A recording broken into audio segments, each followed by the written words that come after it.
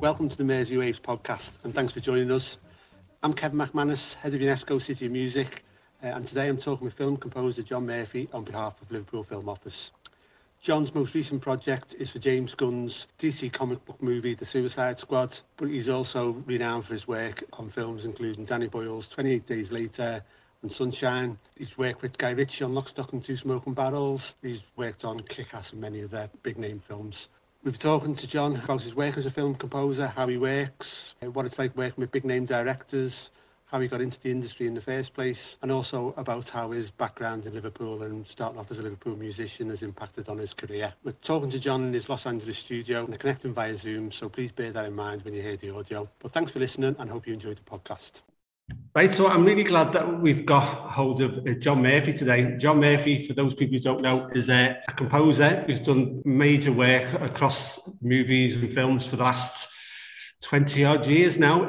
He's a brutal lad like myself. I first met him at school when he was in a Beatles cover band, if you remember that, John. He's an incredibly successful, incredibly busy man. And he's been working all night. It's early in the morning in LA, but I think he's been working all night. So we're even more pleased that he's made time to speak to us about his career, his life, and Liverpool, really. So thanks, John. Thanks for making time to speak to us. No, it's a pleasure. I mean, as you say, we go back a long way. So I remember always competing with you on the English, trying to write the best essay because you were the smart lad in the school, and I was always trying to. My younger sister fancied a lad, Gilly, who was in your band as well. Gilly, Paul Gill. Yeah, take me back. We went to see you in a pub in Marsh Lane in Bootle, but I could talk about Bootle and stuff. So it's since the last time I saw you, I think it's fair to say you've gone on to do okay for yourself, haven't you? So tell us where you are at the moment. So yeah, I mean, it's worked out great since we came over. So I've been living in Los Angeles since I think 2002, which was round about the time I'd done Lock, Stock and Snatch, and that was when I first started to get some offers in America. And I'd come over to LA and I'd do a movie here, and then I'd go back and do a movie in England because I still had my studio in Liverpool at the time. And it just ended up that just doing that commute, 3 months in Liverpool, 3 months in Los Angeles. It was fun at first, but it got to a point where it was easier to work from LA. And there was more work coming from LA because, they make a lot more movies than the UK can make. So, I ended up staying longer than I'd really intended. And then, of course, you get married and you have kids. And then once you settle, you make your life where you are. But I always came back to England. I miss Liverpool terribly. There's a lot of things which you really can't get anywhere else in the world. The people, the football, Sayers, all this stuff. I make sure I get back to Liverpool. I was going to ask you, how often do you get back to Liverpool and even sunny Bootle when you can? I mean, whenever we can. I mean, my wife is Charlotte's from London. So, when we go back, we always do, we spend some time in London with her family, and then we head up to Liverpool. And my mum and dad live on a farm. So it's great for the kids, they can spend time and get all that grandparent love and stuff, and then I can go into town with my brothers and get my fix of Liverpool, It's refreshing to hear that you've kept a bit of your accent, that you haven't gone all LA as well on us. It's so funny because even now, whenever I talk to anybody who doesn't know that I've lived here for a while, they always ask me, so when did you get over? As if it was like last week or last month or something, because the accent, Liverpool accent, doesn't leave you. But to be honest, I mean, I think with the job that I do, I mean, I spend so much time just stuck in the studio anyway. It's not like I'm going out picking things up. But it's funny, when I first come over here and I met, I had my first agent, and the first meeting I had just before I moved here was with some people from Warner Brothers, and it was one of them meet and greets, and we went for lunch in this big posh place. So, we had this meeting and I was nervous, so I was just like talking at 100 miles an hour. And then at the end of the meeting, my agent said, they told me that they really like you, but no one understood a word that you said. So, but they really liked you. They could see you were very, animated and excited to be here, but you really need to talk slower. So for about 6 months after that, I tried so hard to talk slow that I sounded like, sort of Ringo on drugs or something. It was like, well, it's good to meet you. And, I was just deliberately trying to talk at like half the pace. But so in the end, I ended up not talking with my real Bootle accent, but just slowing it down a little. So God knows what it is now, somewhere in the middle of it. So just going back to those early days when I saw you in school, playing the school bands and stuff, what's your early musical memories? What was your first musical inspiration, and when did you actually decide to pick up a guitar? Because when you were a young lad, when I saw you playing in bands... It was really my dad. Well, two things kind of sort of happened. My dad was a singer, amazing singer. And he used to play all the clubs and the pubs around Liverpool. And so there was always gear lying around. There was always guitars and amps and everything. And then I remember, I think my granddad gave me an album, a vinyl of the Beatles at the Hollywood Bowl. And I'd never really listened to music that much. I think I must have been about 9 or 10. And I had this little record player. I remember putting this record on, and I had these little cheap Tandy headphones, and I sat there and listened to the first side of this Beatles Live at Hollywood Bowl album, and it was the weirdest feeling. I could feel this, like a real electrical feeling. It was like going into a trance.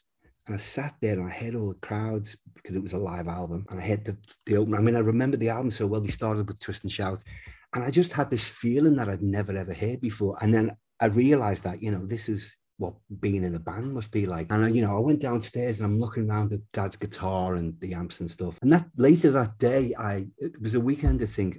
I remember just picking up my Dad's guitar for the first time, plugging it into, his amp. He had a Laney amp, I remember, and then turning it up. And then I just hit this one note, and I kept turning the amp louder as it was dying out. And it was this feeling of power, it was just this like, oh my God, this is like the coolest thing you could ever do, just to hit this one note and have it like so loud in the house. And from that moment, I asked my dad the next day to show me some chords. And, my dad only knew 5 chords, but he could sing any song in the world with these 5 chords. So he showed me the first chords. And then from that moment, when you can start to play something that you recognize, a song that you like, you can play it yourself.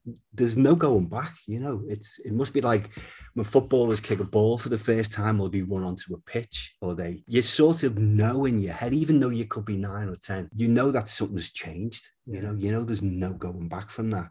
And there wasn't, so that was really the first spark of it. And because my dad was he played the pubs and the clubs, once I could play a bit of a tune and I could play a little bit, he'd take me with him. So I'd be like this little kid playing like these really sketchy pubs all over Liverpool, and on the Wirral and stuff, like we're like some hard men, you know what I mean? And these Sunday afternoons, and I won't mention places, but there was some really famous pubs that I wouldn't go into now, and but I'd be sitting there, or standing there playing with me dad, singing all this country music and doo-wop and all this stuff. And it was just amazing. It was just amazing to just be able to play in front of people. And that was really the start of it. It was somewhere between the Beatles and me dad that kind of worked together. And I know you went on to play in a bunch of bands before you be composing for films, but do you think Liverpool music and Liverpool sensibilities played a big part in shaping your own music and your music career? Massively. Absolutely, without a doubt. I mean, and it wasn't just really the bands that I recorded with or I toured with. It was the whole thing. I mean, people talk about the Liverpool music scene as being so vibrant and so groundbreaking, and it is. I mean, clearly it is. But it's the whole thing. It's like when I remember going to sort of house parties or parties with my family. It was like everyone could play guitar, everyone could sing, and it wasn't until I left Liverpool that you go to someone's house somewhere else from another country and you'd be like, why can no one play the guitar? Why is no one singing? It's 3:00 in the afternoon. We've had a few beers. Where's the instruments? We get used to that in Liverpool because we're spoiled with it, because it's not just the music of the Beatles and all these other great bands. It's the music of the city. The whole city's got that, influx of the Irish as well, and you've got this storytelling culture and this culture to entertain people. Part of why people love coming to Liverpool is not just because we're funnier than everybody else in the world, we're warmer than everybody else in the world. We're entertainers. The people themselves are just entertainers. I remember when I first brought my wife to Liverpool and she'd never been, even just stopping someone in the street saying, oh, where's this? Or people will entertain you. You know what I mean? It's like, there's nowhere else in the world like Liverpool. There really isn't. And now I can say that. Yeah. Everyone else, everywhere to me, I mean, you've got certain places in in England that have got a lot of that vibe. But, you know, for a long time when I left Liverpool, everywhere just seemed so dry and kind of colourless. And I think we take that for granted, that we have that colour in the people, in everybody. So I think that sort of urge to entertain and try a bit harder, and that is a lot to do with how I approached writing film music, because, you know, there was that, you know, there's that saying, isn't there, in film music, that, you know, a great score is one you don't notice. I've always thought that was bullshit. You know, I always thought, what do you mean you don't know? Yeah. So my whole approach, certainly from the beginning of the films where I feel like I did my things, you know, from like 28 Days Later. And there was no way I was going to work on a movie and not want to be noticed, you know, and not want to entertain and not want to stand out. And that was just the Liverpool in me. And when that kind of attitude reaps the kind of rewards where you get offered more work from it and people start being into what you're doing yourself rather than when I used to sound like other people, when you realize that that's what's making the difference and that's where these big directors are coming for you, you sort of never go back from that, you know. But that's just the Liverpool, you know, because I didn't go to music school, Kev, you know that. And I didn't, you know, there weren't many conservatoires in Boole, you know, and a lot of the people in LA all went to Juilliard or Berkeley, and they have this amazing, beautiful education that I will never have in terms of music. But, you know, a lot of these guys just don't have that spark. So I realized that early on. I thought, well, I'm never going to be the best orchestrator. I'm never going to be the best string arranger. But why don't I just try and be the best, whatever it is that makes up my DNA? And a lot of what that DNA was and still is Liverpool. No, that's a brilliant answer. I mean, we'll come back to how you compose a bit later, but I think just when you're talking about orchestration and stuff there, the work you did on BBC Les Miserables, I thought was really rich and quite some of the other stuff. I know it was after your long sort of 7-year break, but I think that was really impressive piece of work, even, and still recognisably your work with the odd bits in there. Yeah, I mean, it's funny because, you know, I sort of talk about DNA. It's like even my publicist like laughed when he heard that. He said, it's so not you, but it's so you as well. It's like, because I think there's certain sort of ways that you lean towards, and it's really down to what records you listen to when you were a kid, you know, and it's the music you get into, because we you know, all composers are products of the music that they love. No matter how big a composer, whether it's Morricone, you can see that he's got this love of Bach. If it's Danny Elfman, you can see he loves Prokofiev, you know, and that's okay. You know, it's with these melting pots of the stuff we listened to in headphones when we were younger. Yeah. And so I think a lot of the things, you know, especially with the aggressive stuff and the dirty sounds and stuff, a lot of that's me just trying to be a punk again. And the really melodic, thematic stuff is me trying to be John Lennon, you know, without realizing it. It's really me wanting to be as good as these people without ever. So I'm going to rip this person off because there's no point in ever doing that. But it comes out, you know, whatever it is that is in that DNA. And with me, it seems to come out. Even when I'm trying to sound like somebody else, it's like it just ends up sounding like me, for better or for worse. No, so I remember bumping into you and Dave Hughes, who you were working with at the time, and you told me you'd been asked to do some work on a film. So it's from the outside, it kind of looked like you fell into what has become a very successful career. So do you want to tell us how you ended up doing the music for Leon the Pig Farmer, which I think was your first notable work? Yeah.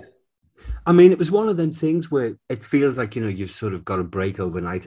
And in a lot of senses it was, but we'd been writing songs together and we'd been basically touring with bands, and, you know, and I kind of had enough. I think I was about like 25 years of age and I'd been touring for like 5 years. And I was already thinking, you know, it's got to be more than this, which is what touring life is like. So I'd met some guy in London through a friend of a friend, and he was an editor on this documentary. And he, you know, we ended up drinking and going into Soho, and he was telling me about a film he was making, but he's got no money and he's trying to get this movie made. And, you know, he said, you should, you know, write some songs for it. And, you know, when you're out and it's 2 a.m, you're like, yeah, I'll write all the songs for this. I'm a songwriter. I can do that. So anyway, so we had a good night and I forgot about it. And then about 6 months later, I remember seeing this thing on the news about this film that was being made through, now you'd call it crowdfunding, but they were basically trying to raise money from everywhere, you know, from everywhere. And it was this film, Leon the Pig Farmer. I thought, oh God, that's the film that guy was talking to me about. He's actually making it. So I still had his number. So I rang him up and just said, look, I'm still here. If you still want me to write the songs, I'll write the songs. And he said, well, you know, a lot of people now are pitching songs to us and we've got publishers because they see the films getting made, but, you know, pitch some songs if you want. So I went back to Dave and said, let's just write some songs for this thing. We've got the script and see. And we didn't have a studio. So we went into Andy Redhead's back bedroom. And, Andy from the Lotus Eaters and Thomas Lang and stuff. And we made we wrote some stuff and made some demos and sent them in. And we didn't hear anything for a few weeks. And then they got back and said, we love the songs. Can you meet us in London? I want you to meet the producers and the directors. And so me and Dave went to London and we had this brilliant meeting with them in this posh cafe. At the end of it, they said, well, look, we really want you to write the songs, but we've got no money for a composer. Can you write the score as well? And, being Scousers, we were like, yeah, sound, no problem, lad. We'll sort you out, We were just idiots. We didn't have a clue how to write a score. So, having promised that we could do it, they left the cafe and me and Dave were sitting there going, what do we do now? Because we have no idea how to write a film score. And I think Dave said, well, there's a bookshop, like a film bookshop, a few doors down. Let's go and see if there's a book on how to write a film score. So we went, okay, that'll sort it. So we just comes out of this meeting, goes into this little bookshop, and the first shelf we went to, there's a book called How to Write a Film Score. You couldn't write it. And we went, oh, there's the book. So we got the book and ran and got the train back to Liverpool. And I remember saying when we got there to the train station, okay, so we'll read the book on the way back to Liverpool and then we'll know how to write a film score. But of course, we end up having a few drinks first and then to celebrate because we were now like film composers, And then we're like, okay, we'll have one more, then we'll read the book, And of course, there's pulling into Lime Street. We hadn't read the book. And we actually never, ever read the book. I think Dave still got the book, but maybe I should have read the book. I would have been easier. But so that was it. But what we did instead was we had a few weeks before we had to start writing the score. So separately, we watched a lot of films that we loved. And so I would sit there in my flat and put on my favorite movies from all over the place. It was like King Kong and Silence of the Lambs, I think was one of them, The Godfather, Betty Blue, all these movies that I loved. I would sit there and watch the movie with a little notebook and go, oh, scary scene, scary music there. And then I would watch about like 4 movies a day. And after about a week, I stopped writing stuff down because it was starting to dawn on me how a film score is shaped. And I think it's like driving. There's a point where you just do it automatically. Even though I wasn't writing, I was just watching and listening. What was happening was the whole shape of the score was it was like a road sense. I was starting to understand, how a score is broken up, and it's not necessarily into like the 3 acts of the story. It's more in, sometimes it's like big tectonic movements that reprise here. And it was just through watching. It was just watching and listening. And so when it come to start writing, I felt like I had a little bit of an instinct for it. Even though what we did for Leon was really just songs, but we sort of knew what we were supposed to be doing. And it just, I loved it. The minute you start writing to picture, a funny thing happens because up until that point, I'd only ever written for bands. So you're thinking in terms of drums, bass, vocals, guitar.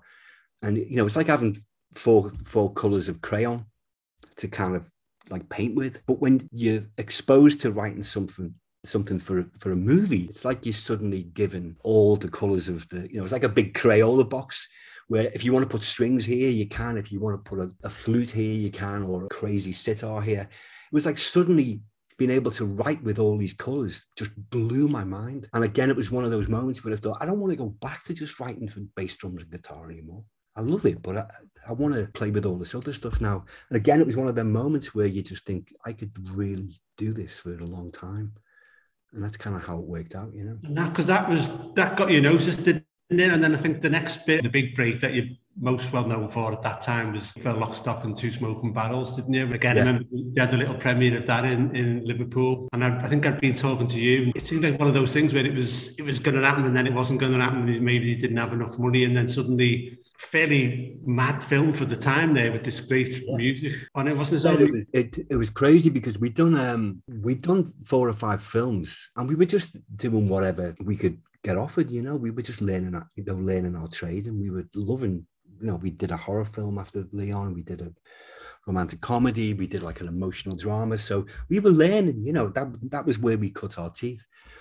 But there was still nothing that would have been a movie that we would have gone and watched, Suddenly we get this phone call from somebody. And it was really strange how it happened because we'd been writing some stuff for Sky Television. And I'd written some riffs with Sky Sports, which was all this really kind of edgy sort of guitar-y stuff. And Guy had heard some of this stuff and asked somebody to find out who wrote the music for these Sky Sports promos.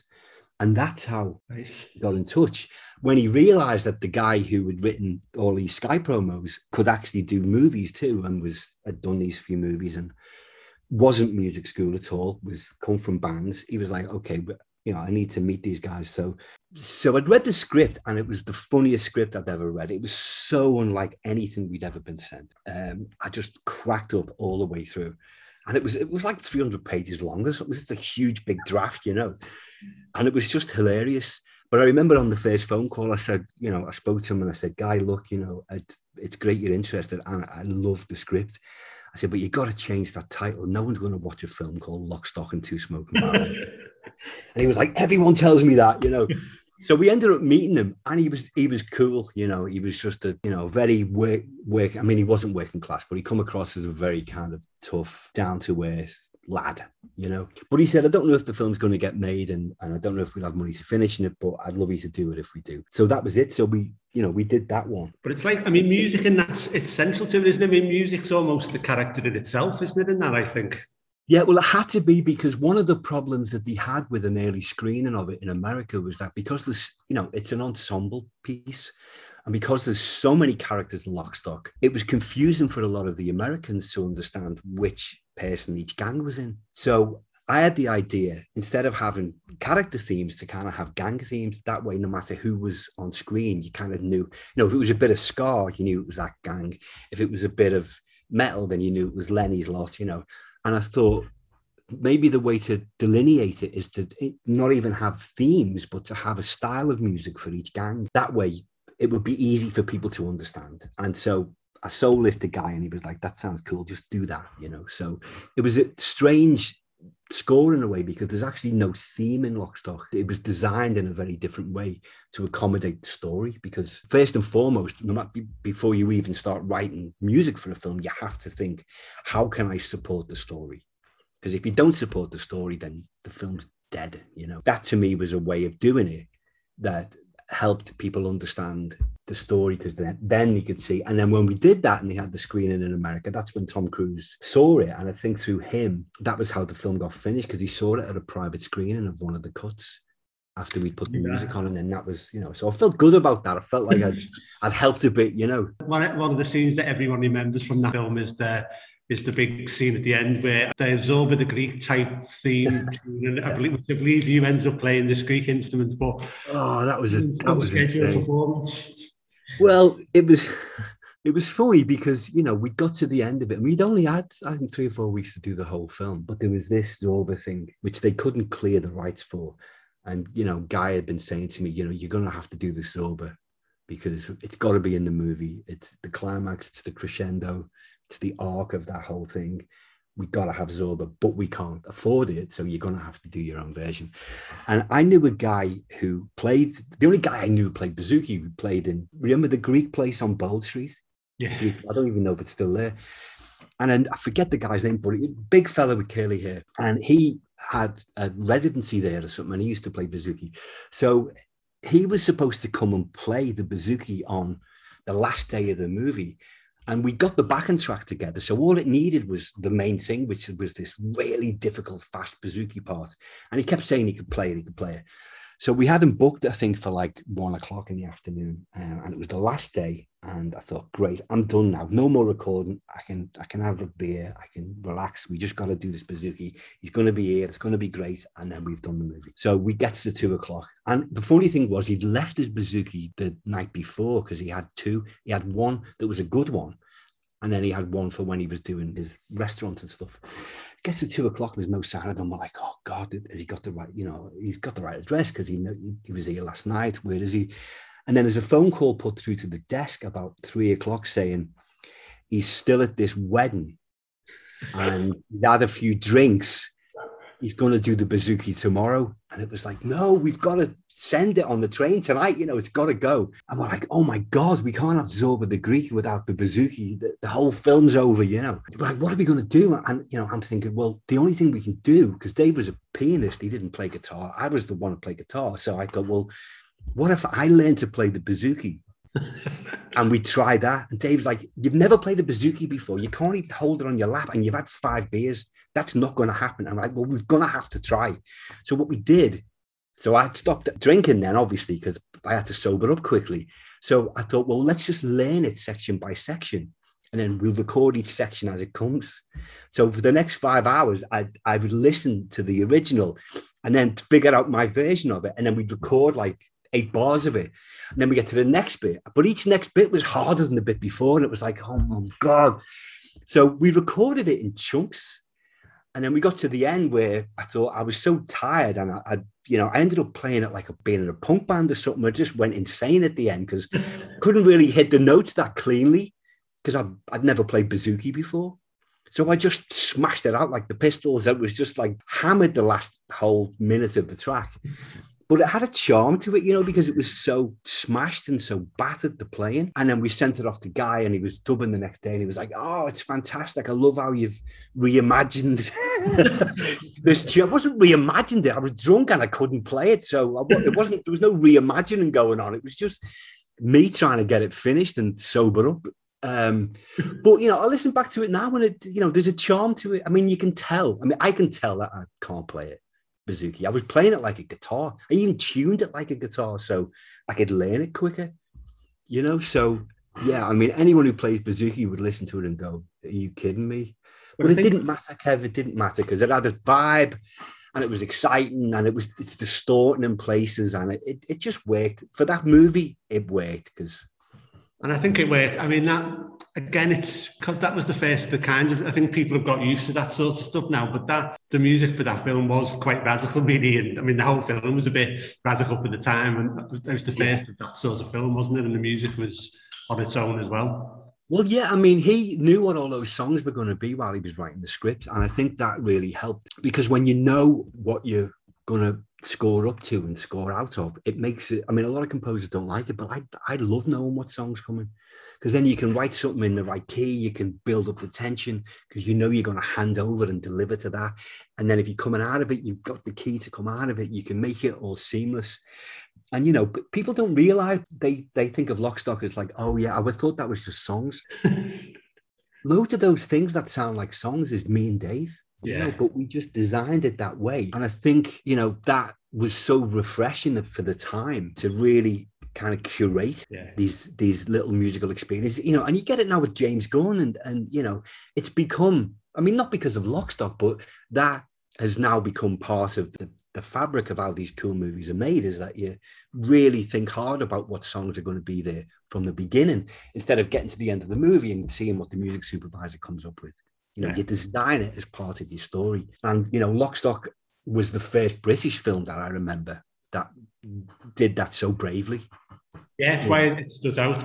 We're going to come on to James Gunn and that a bit and Suicide Squad a bit later, but I thought to talk first the work you did with Danny Boyle, again, some of your best known stuff with 28 Days Later and Sunshine. I mean, I think probably some of my favourite, some of the favourite stuff that you've done that from my point of view, but really different. I mean, the 28 Days Later, I think, pushes the boundaries, really, doesn't it? It's fairly experimental and off-kilter, isn't it, really? It's, again, going back to that punk stuff that you said and being true to yourself, it's fairly out there, isn't it? And I can't imagine that film without that music now, which I guess is the point of your music, isn't it? Well, yeah. I mean, at the time, I didn't feel that brave because we didn't think the film was even going to get made. In fact, the first phone call from Danny, because I'd done a couple of things with him before. I was in LA at the time and he was in London, and he rang me and he said, "John, look, I'm thinking of doing this zombie home movie." He said, "But no one seems that interested. It probably won't come out, and even if it did, people probably won't want to see it." And I was like, "Okay." And then he said, "But at least we'll be able to do what we want." I went, right, I'm in. And that was 28. So, from the very, very, very beginning, there was no pressure. There was just this whole, culture between the two of us of just, let's just mess around and experiment and try stuff. In fact, the very first score to 28 Days Later, because I had this idea, I know it was Danny's idea. He said, what if we don't have music? What if we design this sound like bits of detritus and because civilization is collapsing, everything's going backwards. What if we have all this sound design that's distressed and it's grainy and we just don't have music? It'll be brutal, And I was like, that's awesome, because it made me feel like I'm about to do Sergeant Pepper, So I'm like, yeah, let's do that. Let's no music. That'll really be different. So I spent like 2 weeks recording all these crazy sounds, bits of radio broadcasts, and doing the John Lennon thing with the microphone and swirling it around. And it was awesome. And he loved it. But we both, when we met up in LA, we both said, I don't know, maybe we need some music in there after all. But the point I'm making is, from the very get-go, the whole, the attitude was to be experimental with it. Yeah. So when we realized that we really probably should have music in it, even though it was fun doing the Sergeant Pepper stuff, I didn't really want it to feel like a zombie film, because it's not really a zombie film. I mean, it's in that genre, but, for me, it was always more like a road movie, or an apocalyptic road movie. And so I had the idea of, what if we don't have any music in the places where a zombie film would have music, the really violent stuff, the action stuff. And then in all the places where you would never have music in a zombie film, the thoughtful bits, the dialogue, we put music there. So it would kind of be like a negative imprint of what a zombie score would be. And he loved the idea of that. So we didn't do it 100% like that, but about 90% of the score is very much designed to do kind of the opposite of what you expect. And what that does is it then forces you to really think hard about the style of music and the emotion you're going to go after there. And once you start thinking about the thoughtful stuff in a movie like that, and not so much about the violence, you just go down another path then, so it ended up being very different, from very early on, and we never said, oh, let's be different, it was never like that, but we both had that rebel in us, to sort of try something that hadn't really been done before. So, some of the kind of ambient weird stuff stayed in, which was cool, but, we just went with what we felt was working for the movie. And, even to that big ending, the In the House in a Heartbeat thing, every director I would have worked with up to that point would have gone, okay, this is, third act, the big finale. We've got to have crazy music. It's got to be, syncopated. Every bit of this action's got to be hit. We've got to do, it would have been like, it would have been crazy. But, it was a long scene to sustain in that energy. So, I wanted to do something that started really, really, really quietly and then just went on a crescendo. So it's almost on like a line like this, rather than it being syncopated. In fact, the only sort of syncopated point in the whole of that section is the very, very end, where the music stops and she says In a Heartbeat, which is where the title comes from. But only a director as brave as Danny would have gone for that, because it was basically sort of a real slow burn, which you'd never do for the end of your movie like that. It's like, but he's brave, and he had the confidence to go, it really did something for me, so let's just go with it. But it's very rare you get the chance to be that different at that point. I think for anyone listening to this or watching this in the house, you just sort of dropped it in there, that In a House in a Heartbeat, as though it's a little tune, but I think everybody will know it, even if you don't know that where it's from or what's written, because it's being used everywhere. And I think what's even more amazing is you did it, from what I've read, you put the whole thing together in basically a cupboard in Parr Street, didn't you? Because that was all you had. Yeah, it was the cupboard. It was the back cupboard in Parr Street. It was where they put all the ale, which was handy.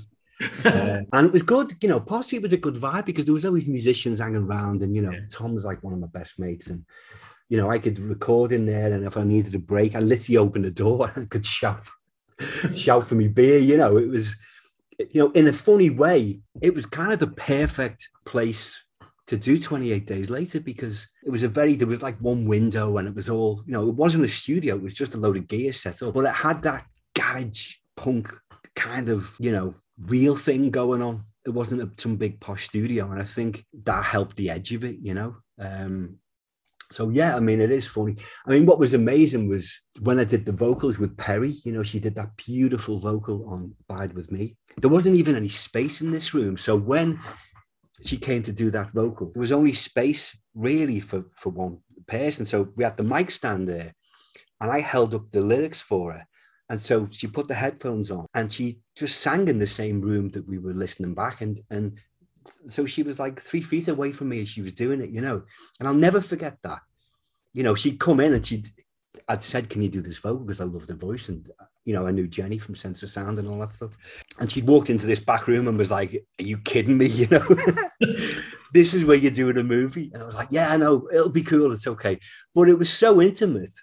And it was just one of them, you don't need money to be, creative or to have a heart. And I keep, like whenever I have to speak at these things, these kids go, they ask like crazy questions. Like, oh, what plugins do I need?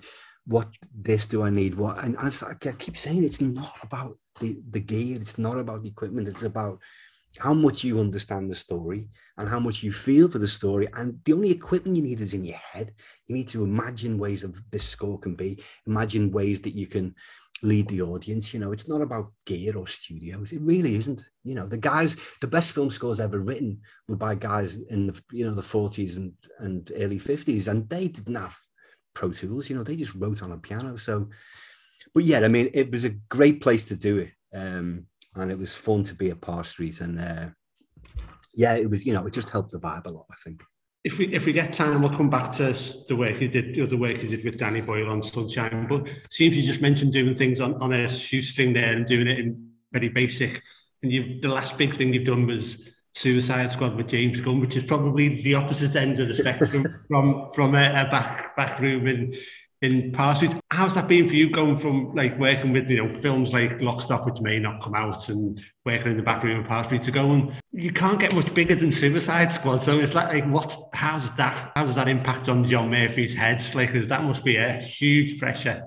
You know what? I mean, it really wasn't, because I think because of the director. I think because it was James Gunn, and I love this stuff, Guardians of the Galaxy films, and I got a strong sense that he was going to be a really good guy to work with. And I knew that he was a creative guy. And, so he'd been in bands, he'd been a singer in a punk band, he'd done all. I felt like we'd have the same language, so we'd be able to talk without having to get too academic musically. And, I just felt he had that rebel in him, that he was that he'd be more interested in just getting the vibe good and letting me do what I do, and then without putting all the pressure on. But yeah, I was conscious that it was a massive film. I flew down to Atlanta while they were shooting, and I just happened to be there for the few days where they did the beach scene at the beginning. They built a beach. I've been to Pinewood and Shepperton, and that's something else. But in Atlanta, they built a beach with waves. And when all the lights went on, you were on a beach. I've never, ever in my life seen a set like it. So then it was like, okay, lad, you better have your head together. You got to bring your A game, So there was definitely a moment then when it was like, okay, this is, you're wearing big pants now, But once I started work, the funny thing was, because of, it was James, and the producers on the film were amazing too. It felt like doing an indie movie, because he was so powerful that there wasn't the usual huge load of interference from the studio and things being committed. And, I remember doing playbacks on movies where there'd be like 20 people in my studio all listening to stuff. And, you're trying to gauge where the power is, like who's going to, and it's difficult because you'd end up just taking all the edges off stuff. But on the Suicide Squad, it was really down to James. So it was almost like going all the way back to working with Danny and Guy Ritchie on these low budget indie films, only on a massive scale, because I was really only talking to him every day. So it should have been pressure, but, it really wasn't. And that was really, really down to him. Because you did sort of go into self-imposed retirement for 6 or 7 years. Was this why you came back for, Les Miserables was the first one, I guess, and then you couldn't actually get much bigger than this, could you? If you're looking for life, this wasn't the film, was it? It's funny. I only stopped. I think Kick-Ass was the last film I did, and I just needed a break, to be honest. And I was feeling burnt out, and people were asking me to just repeat myself. It was like, oh, we love what you did on Sunshine. Can you do that again? Oh, we love what you did on 28 Day. And, that's not very creative. It's flattering, but it's not very creative. So I needed a break after Kick-Ass. And I wanted to be with my kids. I missed out on a lot of stuff with them, and they were young when I started doing movies. So I had a great time just chilling with my family, doing all the things that normal stuff. And I set my record label up, and I released some things myself. And it was good just to write music for the sake of it, without having to write something to a brief or writing something that you're going to have to take notes on. So, but I hadn't intended it to be that long. But when we moved house, I thought, well, I'm going to have to go back to work now. And the kids were older. In the old days, the kids were like, Dad, why do we never see you? And then, there came a point where they get older and like, Dad, you used to be cool when you did movies. Why don't you do movies? It was like, I only stopped for you, So it was time. It was time. So, and I thought doing something like Les Mis, even though I don't like musicals, I mean, I loved, I loved the book and I loved Victor Hugo. And I remember reading Les Mis on one of the tours with the Lotus Eaters, funnily enough, going through France, which was awesome. You're reading Victor Hugo as you're traveling through. So, it seemed like a brilliant thing to just blow the cobwebs away. And I knew that they didn't want me to do anything like the musical, and they wanted something a bit earthier. In fact, my pitch to them was, what if it was kind of like the Velvet Underground meets, French folk music, and they were like, that's genius, it didn't end up that way, but that was my pitch. I think there's a bit of that in there. I think there's a little bit stayed in. But, stuff, and then I really liked that. And do you know what? I watched it and loved the music and didn't realise you'd done it until later on. I like, some of the stuff in it, because it was very stripped down and not what people expected. I liked the really stripped down stuff, because, I think sometimes you can get to the heart of the story or the heart of a character by getting smaller. You don't have to do this big sweeping stuff. So that was brilliant doing Les Mis. And because it was so much music in a short space of time, it did blow the cobwebs away, because, you'd always have this fear, you think, what happens one day I wake up and I turn the tap on and nothing comes out, because music is such a weird art in itself. It's sound waves, and then it's how that reacts with, neurologically, and how that reacts with your own upbringing. And, it's a complex emotional thing, music. And so when you're writing it, you never, ever really know if you're ever going to get a tune again, So I was nervous going into Les Mis. But once the fear kicks in and you got to start, then you just get going. I love doing Les Mis. And again, it was nice to do something that people didn't expect, because the last thing I wanted to do was, having done Kick-Ass, was to go, oh, where did I leave off? It just seemed like boring. I thought, no, let's just do something different. And then, of course, the plan was to do a TV thing first and then do a little indie film. I thought, great, I've done my TV thing. Let's find a nice little indie movie one's heard of, new director, no pressure, and I'll just ease my way back in. And then James Gunn rings me up and it's like, do you want to do the Suicide Squad? And it's like, okay, well, that's that plan. I heard he seeked you out, well, obviously because of your previous work, but I believe he quoted you had a funny Beatle accent that kept him amused. It's funny. He loves it. He just loves it. And sometimes doing these, conversations with him, and I see this big smile on his face, and I'm like, and then I go, oh, it's the accent. Okay. So yeah, but he's a brilliant guy. He's a phenomenal director. But he's another one that's really, really well known for his music, especially after Guardians. And I know he writes his songs in his scripts. He's got a well thought out, but it's such an eclectic soundtrack. You've got like Louis Prima and you've got the Pixies in there, so there's a good mix there. It's brilliant, Unbelievable, yeah. Justin Gigolo, that's one of my favorites. But that was a question I was curious actually, because that's so good in a film. But is there ever any scene when the director chooses a soundtrack, chooses an established song, where you think, I'd have composed something that I'd have preferred in there? Loads of times, yeah, and sometimes I do. Sometimes I go, you know what? If I can get it finished, I'll say, look, that's kind of a bit crap. Let me try something there, because. And sometimes they're just stuck with it, and other times they're like, yeah, I thought that too. Yeah, right. Write something. So, you got to choose your battles. You know what I mean? You don't want to. You've got like an immense track there. You don't want to go, oh, I can do something better than that, because you're just setting yourself up for failure. But if you can see, as a composer, you can see that, yeah, it's a great song, but what's it doing for the movie? And it's not doing too much for the movie. Then you can say, let me try something that might, you know, stitch this together better or might just work dramatically better. But yeah, there's loads of times that happens. But usually I try and just get the score finished first because, you know, then if I know I've got time, then I might say it. If not, I just keep my mouth shut.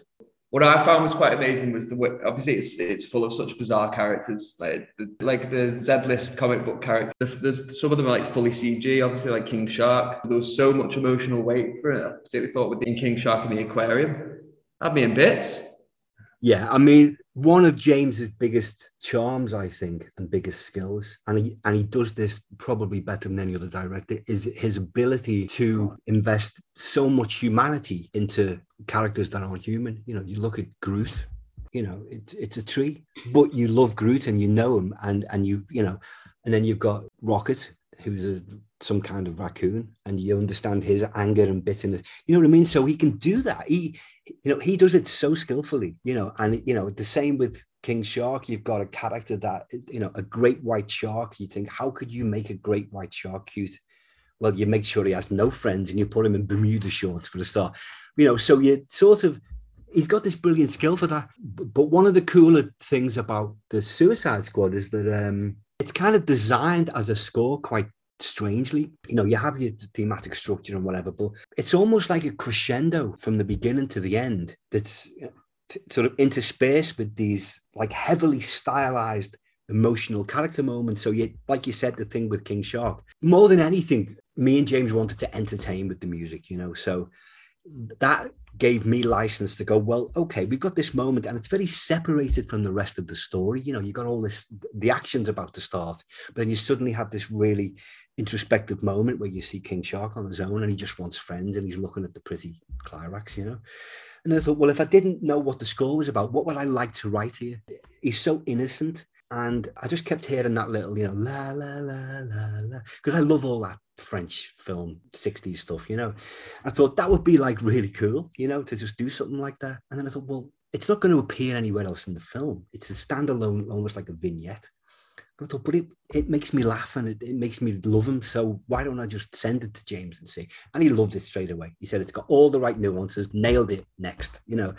And so once I'd been given that vote of confidence, then whenever we got to one of these scenes where, same with Ratcatcher, you know, you've got which he's talking about a father and really emotional scene. And, you know, I love Morricone. So I thought, well, wouldn't it be lovely to just do a little Morricone moment here, you know, with the soft, low strings and the acoustic guitar, because, you know, she's got this Iberian thing going on, and that went down great too. And so I thought, well, maybe we just don't have to worry about doing these scenes to fit in with the rest of the tone of the score. If we make a decision about it that we're going to do that, then that becomes a new rule that you can break.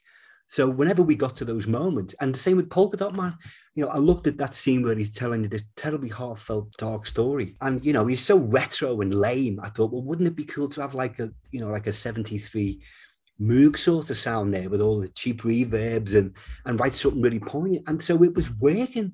So there's very few scores certainly that I've done that would break rules that brazenly. But we made it a rule of the score that if we want to do that, we can just do that. So it's a strange design of a score, you know, but because the movie is so comic. I mean, I love these films anyway, but it's so blatantly comic book that you've got, you know, I mean, look at the fighting at the end of the movie, you know what I mean? I just thought maybe this is the movie where I can get away with doing that, where it just, you know, I write a comic book score, you know, and don't be too clever about it, and don't think too hard about the shape and the structure and just write what works for those scenes, and it worked. People listening will probably, and people have asked me all the time, how do they get into this game? What would you advise anyone, a young John Murphy type person in Liverpool at the moment, who'd love to do something like you're doing? What would you advise? You know, I say the same thing, you know, every time, and it's as true to me now as it was when I first realised it. Is be yourself as much as you can. And, you know, you can't always do it because, you know, you're trying to save the film. But, you know, in every opportunity you have, don't try to sound like somebody else, and don't feel like you have to sound like somebody else. I mean, that's the advice that I wish somebody had told me. You know, it is find whatever it is in your DNA that makes you want to go that way and explore that.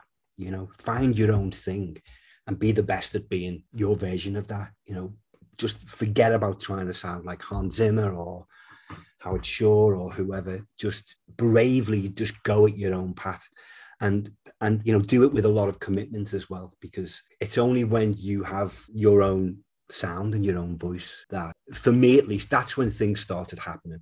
I'd done these movies where, they wanted this type of score, so I tried to write that type of score. And it wasn't until 28 Days Later, which was the first score where I had the balls to actually do exactly what I thought it should be. And then suddenly everything changed. From that movie, everything was like, oh, that's new. And it was like, oh my God, why didn't I do that from the beginning? That was the moment. It was just as simple as that, Kev. It was just, oh, why don't I try and just be John Murphy? Let's see how that goes. And that would be the best advice I would give to anyone doing this is start putting some commitment into what you're going to be naturally great at, whatever your DNA is, because only then are you going to end up with a sound that no one else in the world has got. It's that Oscar Wilde thing, isn't it? Be yourself, everyone else is taken. I love that. But that's very much how it works, because, there's a million Hans Zimmers in LA, but there's only one Hans Zimmer that gets all the jobs. You're better being your own thing as much as you can in every opportunity that you can. And, don't be scared of doing that. Just go for it. I think, that's a great answer. I think you're, obviously you can do all sorts of stuff, but my favourite bits of your music are the punky bits, which I think you can tell you're punk at heart as well, because some of those guitar sound stuff, you get those dirty guitars, and I think there's a remix of Ad Joe from Sunshine, a dirty mixed strobe or something, which is stunning. If anyone who hasn't heard it, it's a brilliant version to listen to. No, but I love that. I mean, there's a lot of things I love, but few things in life that can cheer you up of a morning than a fuzz box, and, and I've got these like really some really expensive amps, but I love the little Voxes. I've got an old Vox Pathfinder from like 1960, and you just want to be in a band again when you plug it in. It's this tiny little thing, and I've used it all over the Suicide Squad. I just have never forgotten that first week, to be honest, of playing electric guitar. Yeah. That feeling of like, it's funny because the opening of the score to the Suicide Squad, I heard in my head as I was coming back from Atlanta, the and I was, I've been talking to James and we were going, whatever it is, we've got to have attitude. And he was like, yeah, attitude. And I'm like, we're going to really, I'm like, yeah, we were all, I was all hyped up. Everything's going to have attitude. And so I'm on the plane coming back to LA and I just keep hearing this like, da-da-da-da-da. And I'm like, oh, that's a good rhythm because it's primal. That could start the movie off. And then I'm thinking, I'll get back home and then I'll just work out a riff with notes. And then I tried different riffs with it. And I was like, it doesn't feel as good as just hitting the one string. And I thought, can I get away with a one-note theme, And then so I just did this whole track. The track, it doesn't even change chord. It's the biggest movie I've ever worked on. And my opening flag is like a tune, a theme with one note and a song that doesn't even change chord. But I played it really rough and sent it to James. And he was like, yeah, that's awesome. And I was like, fantastic. I've got a director that actually isn't scared of going, it just feels good. So I love doing that stuff. And I think it's hilarious that I've actually managed to write a one-note theme. But if it's vibey, that's what matters. You know what I mean? It's like if it's giving you a kick when you play it, then you hope that if you can keep that energy and don't sanitize it, that it's going to mean something when you're in a big theater and you've got the movie playing. So, I don't worry about that stuff anymore, Kev. I used to feel like, I keep saying, I used to feel like the Velveteen Rabbit when I came to LA. I was like this, when am I ever going to be a real composer, when I learned to read music? But now I don't care about that stuff. I just, no one cares about it when I try to write big, lush orchestral music. They only go, oh, I love that riff. And it's like, I played that on the first day I played guitar. You can teach a 2-year-old to play that, and that's okay, so. Two last questions. As I knew you as a lad from Bootle, you're now mixing in. A lad from Bootle. Rarefied circles in LA. I did hear, I'm not sure if it's true, but I did hear that once Guy Ritchie and Madonna were sitting in your flat in Liverpool. But I was going to ask you anyway, there must have been at least one like jaw-dropping moment when you've gone, I'm talking to so-and-so, or is it just commonplace now? No, there was loads of moments. Madonna never came to Liverpool, but Guy stayed with me in Liverpool for a bit. which was funny because at the time I was in Claremont Road in Wavertree, and he'd been staying in this lovely big posh place in London, and he had to come and stay with me for a bit while we worked out the music. But I was sharing the flat with like 4 student girls, you know, so it was a madhouse, you know. So he kind of gets up the taxi and into this like little terraced house, and he had to, I showed him, and he had the smallest room as well. He was cool about it, but Madonna never came to Liverpool. But when I was doing Snatch, I got a flat in Gooch Street, and Guy would come over every day and hear stuff. And then he'd just end up like hanging out for a few hours. And then, Madonna started to come over to just hang out. And that was a bit, I'm kind of trying to work and writing away. And then sometimes Guy'd go and Madonna would stay. So I'm in this tiny little room and I'm, trying to write stuff. And then I'd forget because I'd get into what I was doing. And then I'd just look over my shoulder and there's Madonna sitting on the couch, and then I'd go, okay, that's weird. So then she'd go, do you want a cup of tea? And she'd make me a cup of tea. But she was cool. And, I went over to their house a few times and, she made dinner for us and stuff. A very smart woman, But yeah, I mean, when someone's as famous as Madonna, you do have to go, all right, lad, calm down, it's... Any other big names, though, that you've gone... I mean, you're their peer now. Well, I'm not sure about that. But, anyone where you've gone, I can't believe I'm talking to so-and-so, or is it you passed that? No, I mean, you never passed it. I mean, if it's people that you love the work, yeah, I mean, look, I'm a fan the same as everybody. I love movies, I mean, I still go, oh, wow, all the time. It was lovely meeting Margot Robbie the other night at the premiere. She's just so sweet, it was, and she was, I went with my daughter, Molly, and Molly had a good chat with her for a bit. She's like, you talk about star quality and presence. Yeah. I mean, it's like, my God, she was lovely. Brad Pitt was cool when we did Snatch. We hung out a bit on the set there. I was actually in the movie till he cut me out. I was the drunk mandolin player or something, but I got cut from the film. And then when we came back to LA, Brad come round to the house with Matthew Vaughn, because he just wants to be in a band. That's the funny thing. The premiere of Snatch, we were talking, and he was like, about music, and he was saying, I'm so jealous, that you get to be in a band. I'm like, you're Brad Pitt. Brad Pitt? What are you? And he was like, no, but wouldn't it be great to be in it? I'm like, you're Brad Pitt. I know. So, so there's moments like that which are good. And can't ever forgive him for that accent though in Snatch. That's a terrible. Well, the funny thing was, that was not supposed to be funny. But when he started doing it, because I was there when they were shooting that stuff, and it was weird because I'm watching them shoot these scenes, and Jennifer Aniston was next to us in this little like posh SUV. She wouldn't come out because it was all field. So it was surreal anyway. But as soon as he started doing this accent, Guy was just cracking up.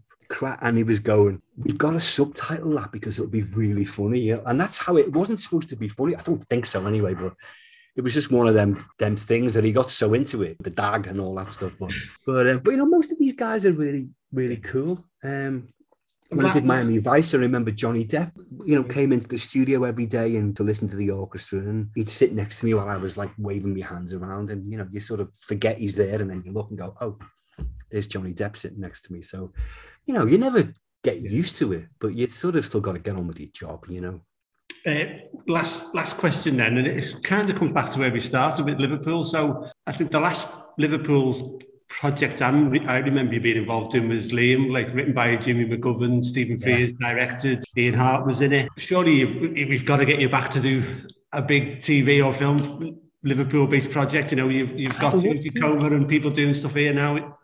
Stephen Graham. I'd love to. I know Ian. Ian's a lovely fella. Ian's been over to see me since we've been in LA too. Yeah, I mean, what an actor as well. But yeah, I mean, that would be lovely. I mean, I would love to do that. The city has never left me for a moment, and it would be really, it'd be very emotional for me to sort of come back and do something in Liverpool for sure. That's our mission to get John Murphy back on a Liverpool project. That would be fantastic, yeah. Absolutely. Really can't really grateful for your time, John. I know, yeah, particularly when you've been working all night. And congratulations on the Suicide Squad. We'll have to meet again, and you can tell us more about how you work and what your plans to do next and stuff. Pleasure, mate. Thanks a lot, John. Thanks a lot, John. I'll see you when you're over here. Give me best to everybody back home, okay? Will do. All right, no, thanks a lot. Thanks, John. Thank you. Yeah, guys. See ya.